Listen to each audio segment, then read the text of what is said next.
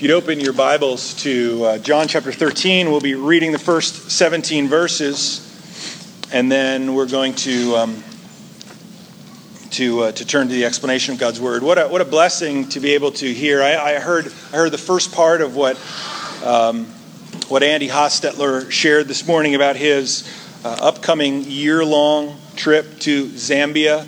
It's probably not entire. Children are dismissed to Praise Factor. I didn't say that, but you guys you know the score. You know what to do. But coincidentally, or by arrangement, Andy is headed to Zambia for a year, and it was encouraging to hear him share about that this morning in Sunday school. Just to let you know, next week we've got an opportunity to begin a new study, and then we're going to be having Zambia Sunday. The students are going to be here, and the team that was overseas is going to share a little bit about their experience. But the following weeks after that, we're going to be taking a period of time to talk about Christians and technology. You might think, oh, that means Facebook. Come out and hear more. Okay. I believe we're living in a unique time. It's funny, I often tell people that I never sent a single text message before I lived in Salisbury. And now when I check usage, now you can check usage on every single phone, I wind up sending thousands of them a month because this is the way that people communicate. That doesn't even count Facebook messages and other kinds of emails and things like that. Technology is shaping and changing us, and we need to be wise and aware so that we can use what God has given, because God has given us things. He's given us minds to create technology, and all things are to be used to glorify God. And so how do we glorify God in our use of technology? So we're going to start that next week in Sunday school, and then we'll have Zambia Sunday, and then we'll continue it. If you don't normally come out to Sunday school and you're like, man, someday I want to go, this is the time. This is going to be good. If you're a youth group parent, we're going to be teaching this to the youth in the fall. And when your kid comes home and says, Pastor Keene says cell phones are evil, you will be able to say, no, I was in Sunday school and I heard what he said. And I will say something like that, but not that. Okay? There you go. So, John chapter 13, starting in verse 1, the scripture says, Now before the feast of the Passover, when Jesus knew that his hour had come to depart out of this world to the Father, having loved his own who were in the world, he loved them to the end. During supper, when the devil had already put it into the heart of Judas Iscariot, Simon's son, to betray him, Jesus, knowing that the Father had given all things into his hands, and that he had come from God and was going back to God, rose from supper. He laid aside his outer garments, and taking a towel, tied it around his waist. Then he poured water into a basin and began to wash the disciples' feet and to wipe them with the towel that was wrapped around him. He came to Simon Peter, who said to him, Lord, do you wash my feet? Jesus answered him, What I am doing you do not understand now, but afterward you will understand. Peter said to him, You shall never wash my feet. Jesus answered him, If I do not wash you, you have no share with me. Simon Peter said to him, Lord, not my feet only, but also my hands and my head. Jesus said to him, The one who has bathed does not need to wash except for his feet, but is completely clean. And you are clean, but not every one of you. For he knew who was to betray him. That was why he said, Not all of you are clean. When he had washed their feet and put on his outer garments and resumed his place, he said to them, Do you understand what I have done to you? You call me teacher and Lord, and you are right, for so I am. If I then, your Lord and teacher, have washed your feet, you also ought to wash one another's feet. For I have given you an example, that you also should do just as I have done to you. Truly, truly, I say to you, a servant is not greater than his master, nor is a messenger greater than the one who sent him. If you know these things, blessed are you if you do them. Let's pray. Father, thank you for the opportunity to read your word and to hear it. We're not guaranteed anything, and so as the book of James says, we ought to say, if the Lord wills, and so we thank you that we've had an opportunity to hear your word, and we pray that we wouldn't be those who just hear the word read and say, that's nice, but instead, that we say that is the word of the Lord.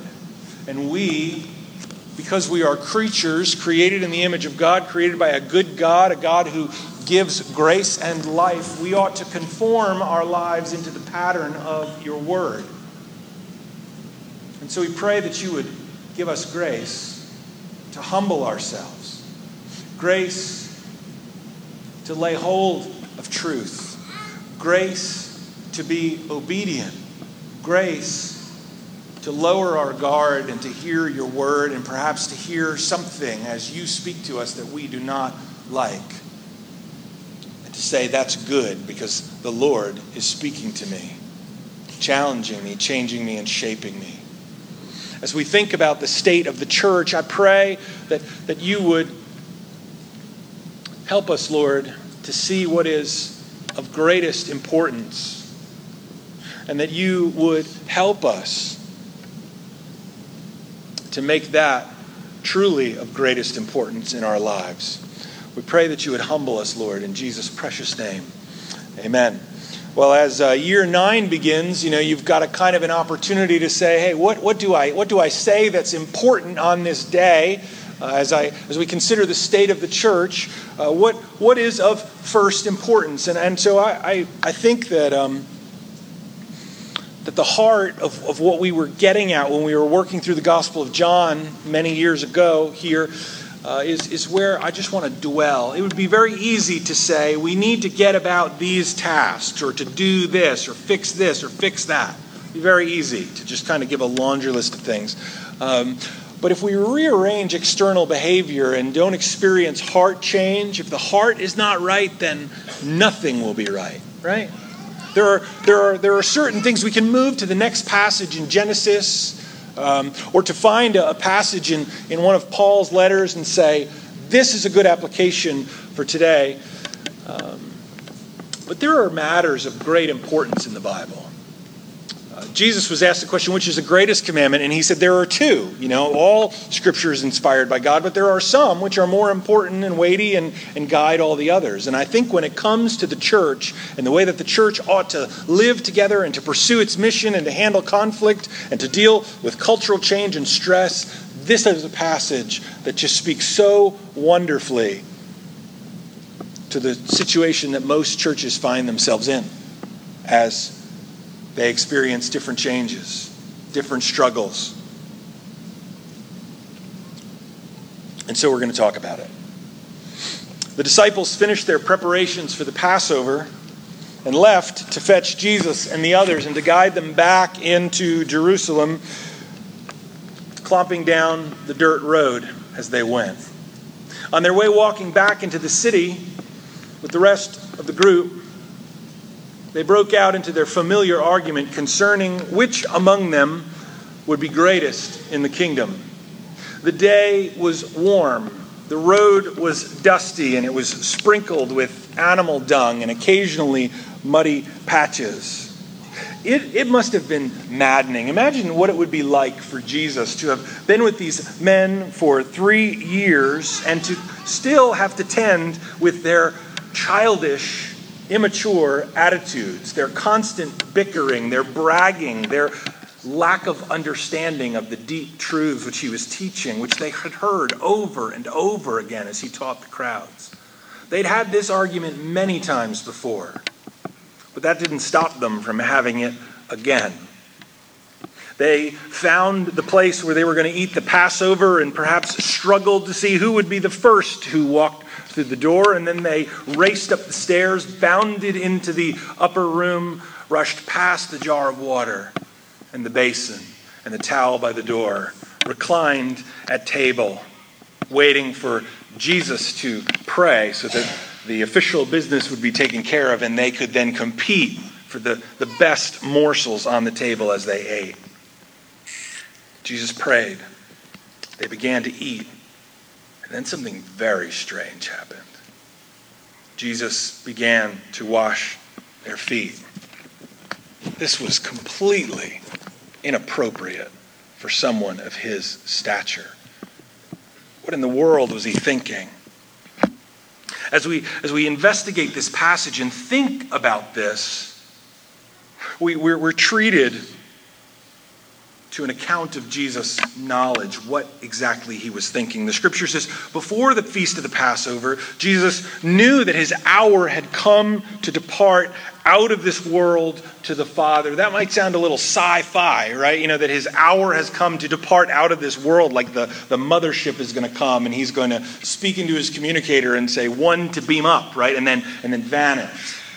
Or maybe to think more biblically speaking, the chariot may come down and arrive to get him, and he'll be taken up into heaven or translated, maybe like Enoch or Elijah. What does it mean that his hour was coming to depart out of the world?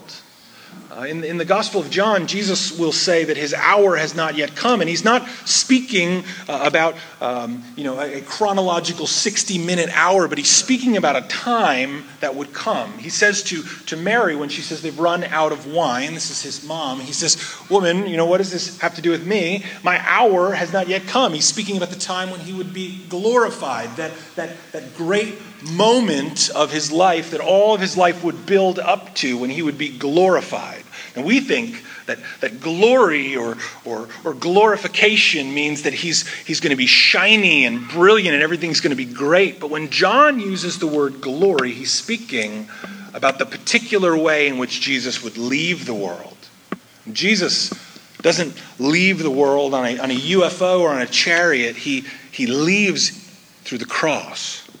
The hour that was coming for him to depart out of the world to the Father was through the cross, through pain and suffering. So this is in his mind. He knew that his hour had come. Having loved his own, these men who were in the world, he loved them to the end. During supper, when the devil had already put it into the heart of Judas Iscariot, Simon's son, to betray him, Jesus, knowing that the Father had given all things into his hands, and that he had come from God and was going back to God, rose from supper. This is what's in Jesus' mind as he begins to wash their feet. What things are in his mind? I think there are 5 thoughts or 5 observations that we can make. One, we can see that Jesus is not a quitter. Right? He had loved his followers well. He had taught them hard things. He had been compassionate to them. He had rebuked them for their hardness of heart and their lack of understanding. He had explained things over and over and over again. And he had redirected their self-centered thoughts time and again. And he had showed them and taught them. He'd loved them well. And even though he was beginning to be anxious about his coming death, no stress or anxiety would keep him from loving them to the fullest extent. He would not become a quitter. Second, his betrayer was known to him. Judas had hatched the plot. It was in his mind. Judas had determined that he would go, and he was putting the pieces of the plan together, and Jesus knew that he was in the room. Third, Jesus had total authority. It said that knowing the Father had given all things into his hands, he would say in Matthew 28, in the Great Commission, all authority has been given to me in heaven and earth. Jesus knows that he has completed his mission well, and he knows that he will endure to the end, and he knows that the Father is entrusting all authority to him. He also knows of his heavenly origin. He knows that he had come from God. From before time, the Word was with God, and the Word was God. He was always with him, always existent, always the eternal, perpetual Son of the Father, the most blessed being in the universe with respect to God the Father. That's God the Son, the royal, wonderful, dignified, divine Son of God. He had a heavenly origin. He also had a royal destiny. In just a short amount of time, he would go back to God. Imagine what Jesus must have been thinking after 33 years of living a human existence, of walking places and being obedient and working hard and relying on the Holy Spirit and praying and not having the same kind of heavenly glorified relationship. He'll pray about this in John 17. He knew he was going to go back to God. What must it have been like What would it be like for him to enter into heaven to the praise and the joy of the angels and all the beings and all the saints who had gone before, as the Father, the hush falls over the crowd as the Father says, "Well done." What must that have been like? To know that was coming. This is all what's in Jesus' mind. Knowing all these things, how did he act? How would you act? When I ask this question myself, I think this is kind of like a signed blank check, right? Like you are the greatest human being ever. You're about to receive the greatest title ever, a name that's above every other name. You're going to be so incredibly, wonderfully blessed. What do? Someone has said that for every 10 people who can handle the problem of poverty, there's only one who can handle the problem of prosperity. I search my heart and I think I might not respond well to this kind of ability or opportunity. But Jesus demonstrates his wisdom and his dignity and his class. Given the impending status of being ruler of the world, let's see what he does. His knowledge moves him to action. He is, based on what he knows, he does the right thing at that moment, at that time. He acts because he must act for the sake of his disciples. He must love them well to the end. He must show them. He must teach them once more. And so what does he do? The scripture says as he sees that the disciples are working through this argument, knowing that they do not yet possess the knowledge that they need, knowing that they have not yet fully matured, the scripture says he laid aside his outer garments. He took a towel and he tied it around his waist. This is inappropriate for a rabbi like this. This is not befitting of his status or title. The king of the universe does not do this. The king of the universe does not put on a janitor's uniform and clean people's feet. This is the lowest job for the lowest servant in the entire house. Nobody scrambles for this opportunity.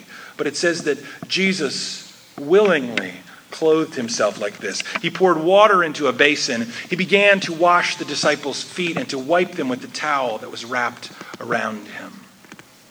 When this is over, Jesus will teach extensively in John 14 and 15 and 16 and then pray in 17. There's going to be many lessons that roll out this night. But the first lesson, and perhaps we could say the one of greatest weight that sets the stage for everything else, is this.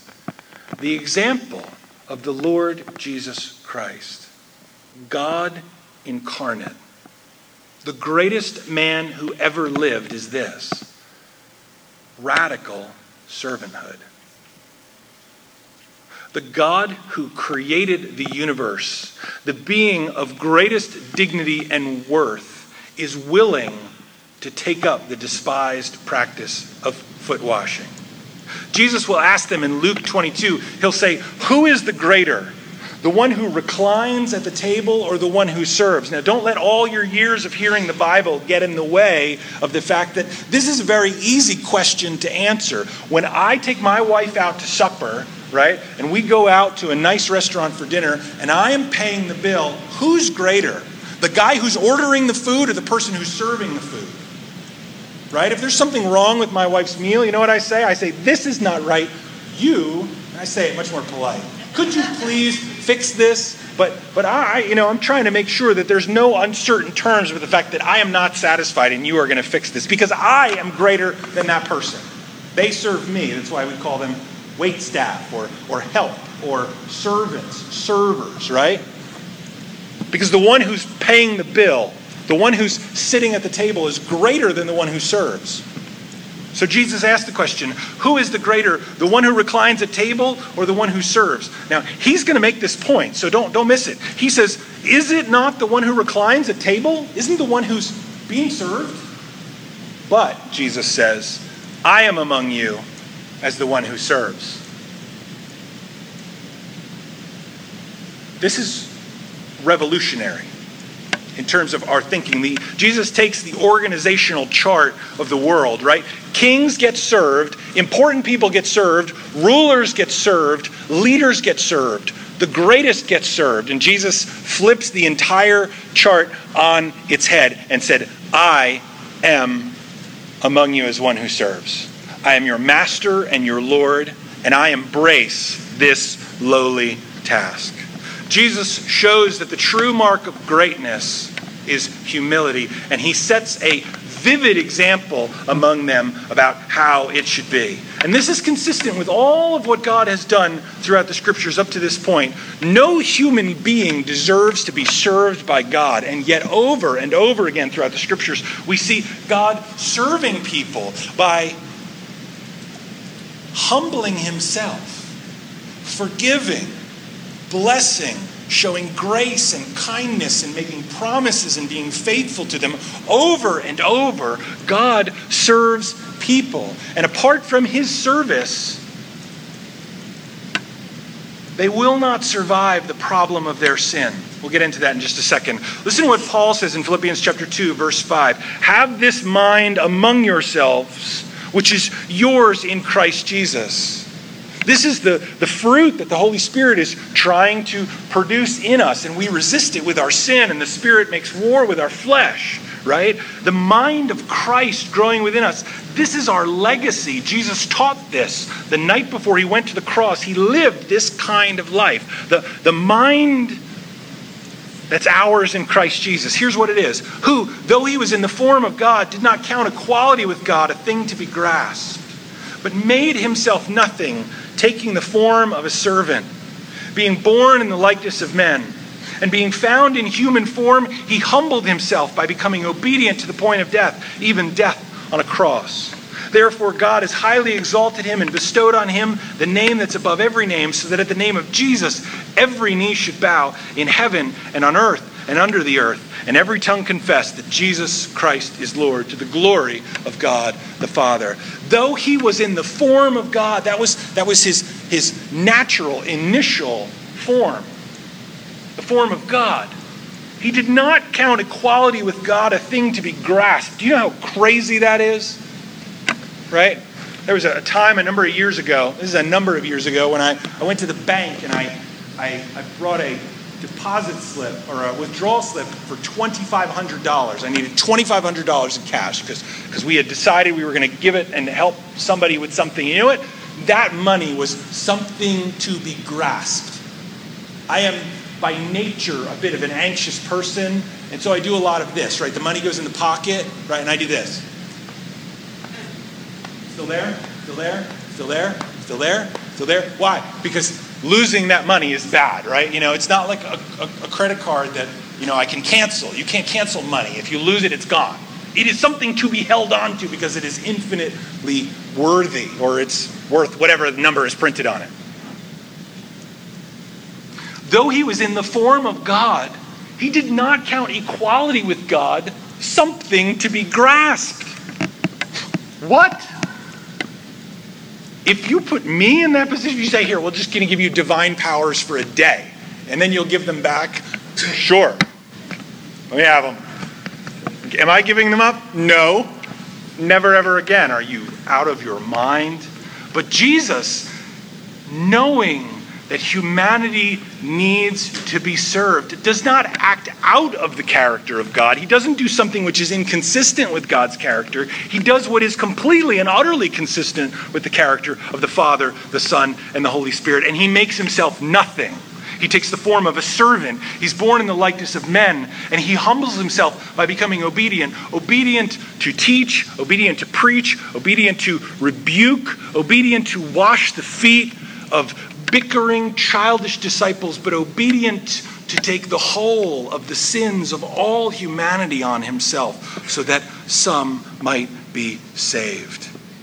He became obedient to the point of death, even death on a cross. Make no mistake why Jesus has the greatest name, the most highly exalted name, because he took the greatest servant burden upon himself. Jesus is teaching that radical servanthood ought to exist among the people of God because it was at the center of the mind of the master from the very beginning. Well, Peter sees this happening and he is aghast. This is a crisis. This is a tragedy. Jesus comes to Simon Peter and Peter said, "Lord, you are washing my feet? You're going to wash my feet. You're the master, I'm the servant, you're going to wash my feet." That's what's going on here. Jesus is going to help him think his way through this because he knows Peter tends to overreact. Jesus says, "What I'm doing, you do not understand now, but afterward you will understand." Peter said to him, "You will never wash my feet." And I attempted to read the way this is written in Greek in the early service, and it didn't go well. So I'm just going to give you the flat-out, wooden, bad English translation of what's there, which they don't put in the Bible because it wouldn't sound like good English grammar, okay? But don't lose your confidence in your Bible. I'm just going to tell you. Because what it means is Peter says to Jesus, "You will never wash my feet." Okay? But here's the way he says it. "Never, ever, no, not ever will you wash my feet in this age. Never will you wash my feet forever." This is like the most emphatic way that you can say this in Greek. This is not happening. Can you see him like grabbing the bowl, and being like, "No." And Jesus is like, "Cut it out. Stop it." Jesus answers him. You can see the force of Jesus' authority here, right? Maybe the strength of his personality. He says, "If I do not wash you, you have no share with me. You are out of the club," right? And Peter's like, "What am I going to do? I'm supposed to get a throne. I'm going to be the greatest.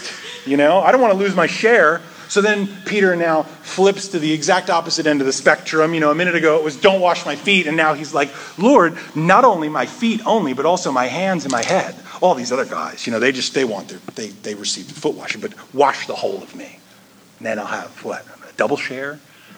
Jesus is like, "Be quiet." Jesus said to him, "The one who's bathed does not need to wash except for his feet, but is completely clean." What's the meaning of the foot washing? I think there are several implications for us. Here's the first. I think the foot washing symbolizes the cleansing, atoning death of Jesus. This is where there's not going to be some weird moment where I break out 9 bowls and say, "Wash each other's feet." Right? Have you ever, that happens sometimes in churches where pastors are like, "And now I'm going to wash your feet." And everybody's like, "That's too much, too strange." I think that misses the point. The point is the washing symbolizes his cleansing, atoning death. Listen to this. Hard words for our culture. You might feel the description of your own sinfulness in these verses. 1 Corinthians 6:9. Paul says, "Do you not know that the unrighteous will not inherit the kingdom of God? Do not be deceived. Neither the sexually immoral, nor idolaters, nor adulterers, nor men who practice homosexuality, nor thieves, nor the greedy, nor drunkards, nor revilers, nor swindlers will inherit the kingdom of God." Oh, the door into the kingdom of God has slammed on so many with the reading of that verse. But Paul says this, here's the bright light and the hope. "And such were some of you." Wait, how? Okay, I thought we couldn't inherit the kingdom of God. But now you're saying some of us used to be like that? Right, here's the result. Here's the cause. You were washed, Paul says. You were sanctified. You were justified in the name of the Lord Jesus and by the Spirit of our God. Jesus must wash. We must be served. We must be cleansed and purified, or we have no standing in the kingdom of God. This is such a good and important antidote to nice religion, the nice religion that lives in the world. Being religious helps no one. Giving money in the offering plate doesn't change our status or standing before God. Serving for 40 years in a church, playing in a worship band, preaching sermons, serving food to the poor, none of these things change our status before God. They are good things to do because they are good. But they do not earn us not a single point. They do not cancel out a single sin. Because we are wretched and evil and sick before a holy God. And we need someone to do for us what we cannot do ourselves, and only God can do it for us. We're sinners from the moment of birth, and nothing can erase our sins. But praise God Almighty, Jesus says, you need to be washed, I will wash you. What does the hymn say? There is a fountain filled with blood drawn from Emmanuel's veins. People might say, that sounds disgusting and unsanitary. But when we understand how sick and wicked we are and what we deserve to have our own blood shed, these verses take on life. The song says, and sinners plunge beneath that flood, lose all their guilty stains. Would you be free from the burden of sin? There's power in the blood. If you try to make it on your own, you will fail. That's what Jesus is saying to Peter. Peter's like, you'll never wash my feet. He says, then you're dead. But you can be washed. You can have part in what I'm going to do, because what I'm going to do is the only way to be saved.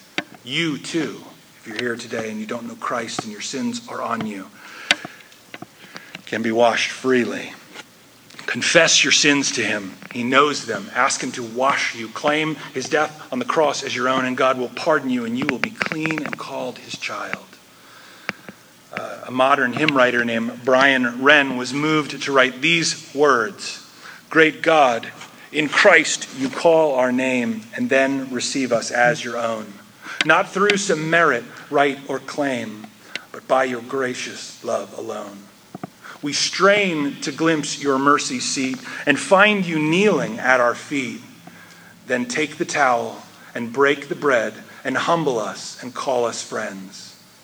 Suffer and serve till all are fed, and show how grandly love intends to work till all creation sings, to fill all worlds, to crown all things.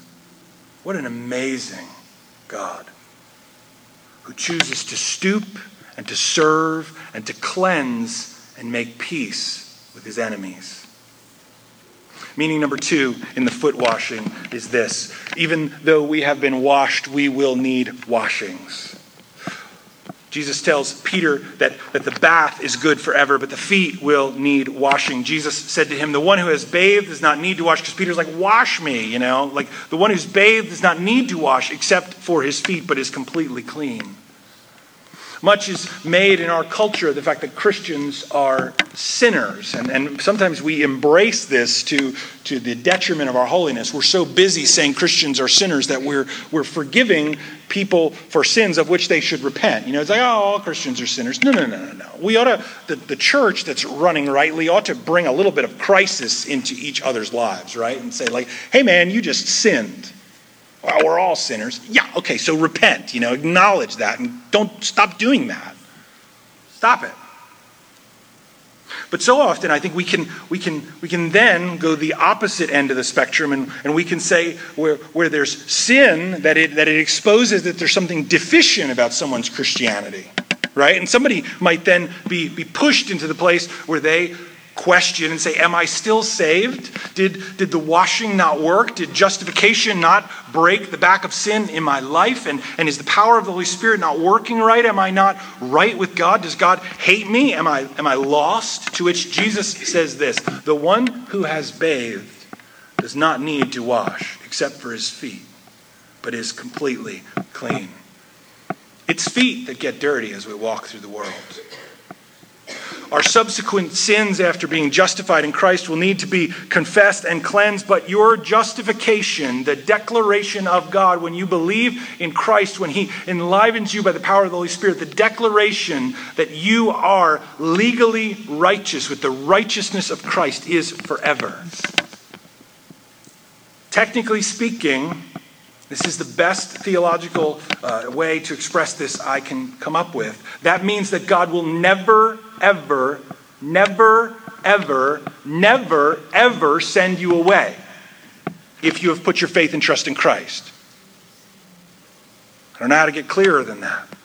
If you believe in the sacrifice of Christ on the cross, you are clean.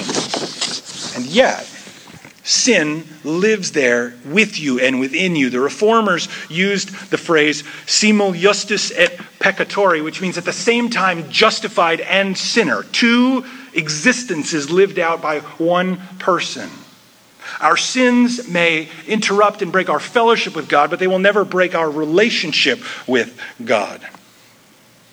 Your relationship depends on what Jesus does for you, and that cannot be broken. But your fellowship with God is lived out on the basis of how you trust and obey. And you will mess that up. But the good news is there is water to cleanse you. And so come to Christ in confession. Get a buddy to confess to say, where am I straying? And be washed clean.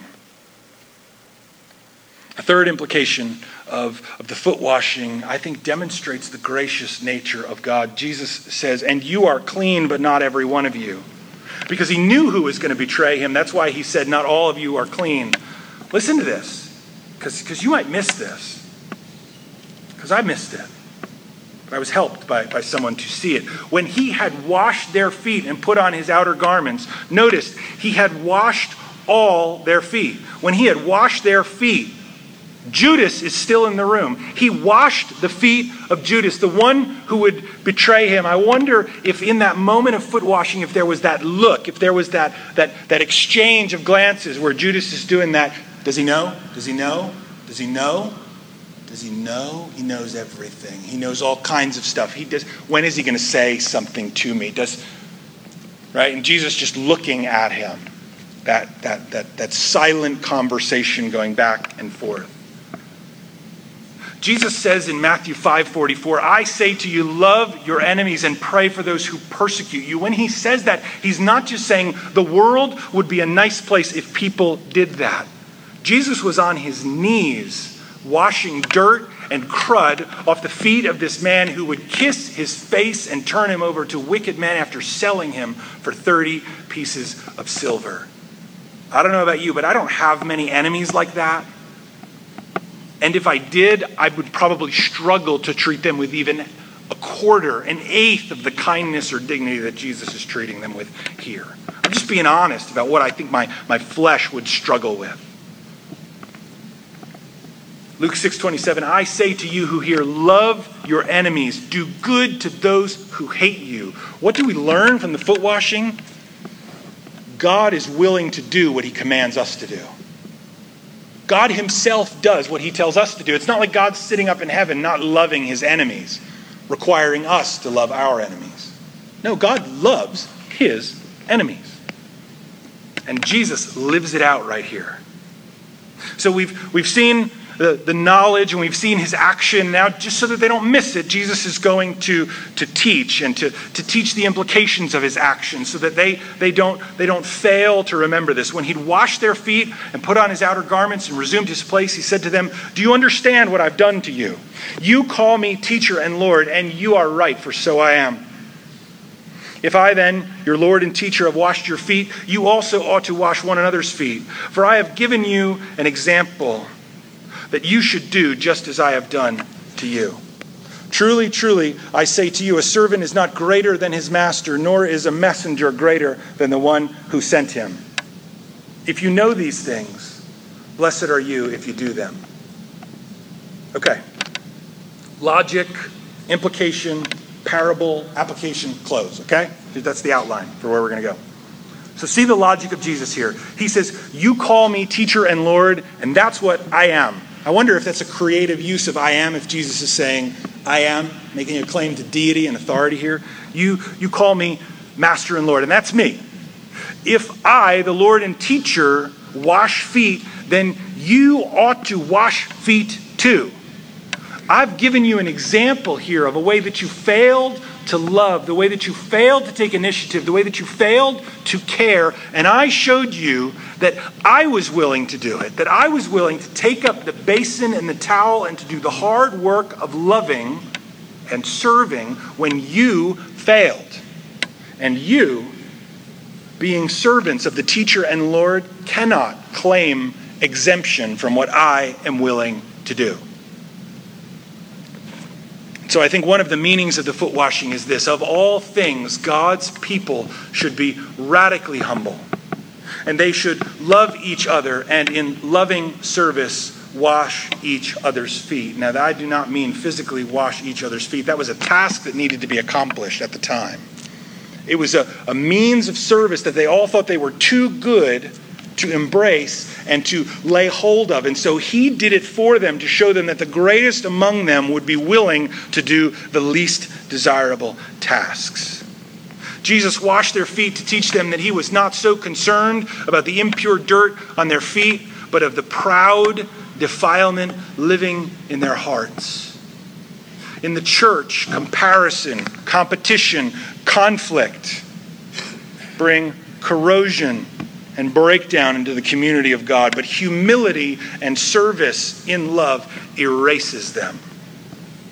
Notice the way that Jesus handles the situation. He accepts responsibility for others. He takes initiative. He acts in humility. He's built these relationships, and now within the context of this relationship that he has with them, he lovingly rebukes pride and lovingly teaches them the truth. Parable. This is attributed to a man by the name of James Needham. And he says this: as I sat with my family at a local breakfast establishment, I noticed a finely dressed man at an adjacent table. His Armani suit and stiffly pressed shirt coordinated perfectly with a power tie.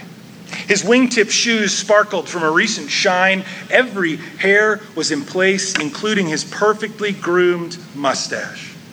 The man sat alone eating a bagel as he prepared for a meeting. As he reviewed the papers before him, he appeared nervous, glancing frequently at his Rolex watch. It was obvious he had an important meeting in front of him. The man stood up, and I watched as he straightened his tie and prepared to leave. Immediately, I noticed a blob of cream cheese attached to his finely groomed mustache. He was about to go into the world, dressed in his finest, with cream cheese on his face. I thought of the business meeting he was about to attend. Who would tell him?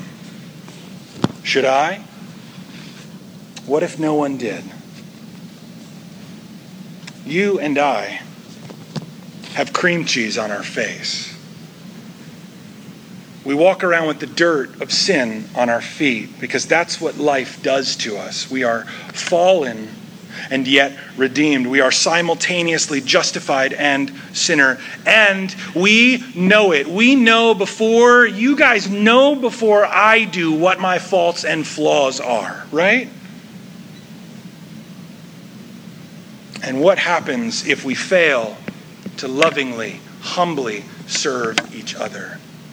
The foundational act of the church, the foundational event of the church is the sacrifice of Jesus on the cross. He is the cornerstone of the church, and the foundational virtue of Jesus is his humble service. And so let me confess something with humble conviction to you. I am well aware that I am not perfect. I'm a guy who met Jesus, and that encounter has changed my life, and I need your help as brother and sister Christians and your love to help me on the way home. And let me tell you something that I know both from biblical conviction and from knowing you. And I know most of you, and I believe I know most of you fairly well. If you are a Christian, then you are a person who met Jesus. That encounter has changed your life, and you need my help and the help of other brothers and sisters in Christ and my love to help you on the way home. We need each other because we have cream cheese on our face and dirt on our feet. Notice the way Jesus handles the situation, and note how we ought to handle it. He accepts responsibility for others. He takes initiative. He acts in humility. He's built relationships, and he uses them not just to preserve peace and personal prosperity, but he takes responsibility, and he uses the relationship as a vehicle to lovingly rebuke pride and to lovingly teach the truth. And that is what we ought to do if we are going to be like our master. I believe that God is going to use this church to the degree of which we are willing to honor him in the way that he calls us to live. And so let me encourage you to seek out brothers and sisters, to build relationships, not in just what you're willing to say. We watched whatever sportsing game is on TV. It's good, do that. But pursue relationships where you are able to say, where is the dirt on my feet? Where is the cream cheese on my face? What are all the nice people around me not willing to tell me? And then they'll tell you what everyone else but you already know, and you ought to say thank you. And then lovingly walk together as you grow. Lesson number 5. Knowing is not the same as doing. Knowing is easy, but doing is hard. Jesus says, if you know these things, blessed are you if you do them. To know is not a virtue. To do is to be blessed and is virtuous. So what happened? Did they learn the lesson? I believe they did. Peter, writing the end of his letter, 1 Peter, in verse 7, he says, the end of all things is at hand, right? He's got his card on, right, with straps. The end is near. You know these guys. They're out there on the street. The end is near, and they've got a stack full of literature, and they're telling you this is the Antichrist, and here's what's going to happen to the economy, and so dig a bunker and stockpile food and invest in gold, right? Or maybe you find this on the internet. The end of all things is at hand. What does Peter say? Dig a bunker? No, he says, therefore be self-controlled and sober-minded for the sake of your prayers. Above all, most importantly, above all, keep loving one another earnestly, since love covers a multitude of sins. And so let me invite you, if you have not been washed, make a decision for Christ today. Give your sins to him. Let him wash you. And if you've been washed maybe 5 years, 10 years, 20 years, make a decision to stay humble, to stay on your knees, to wash the feet of others. Let's close in prayer. Father, thank you for the opportunity to be here this morning. I pray that the words that I've shared, that you would give me the grace to walk in them and to live them out. It's so easy to let the world erase what's most important because we live in a haze. And so, Father, I pray that would be true of the church. May we bind ourselves together in Christian love and strive to serve each other in the ways in which we most need help. May we be humble. May we be bold and courageous and daring to point out when other people need to know what's on their face or on their feet. And may we be willing to receive it as well. You were willing to wash feet, and so it's not beneath us. It's perfectly fitting for us. May that be the foundation and the guiding light of our church, the idea that we're to humbly serve others for your glory and for our joy. We pray this in Jesus' name. Amen.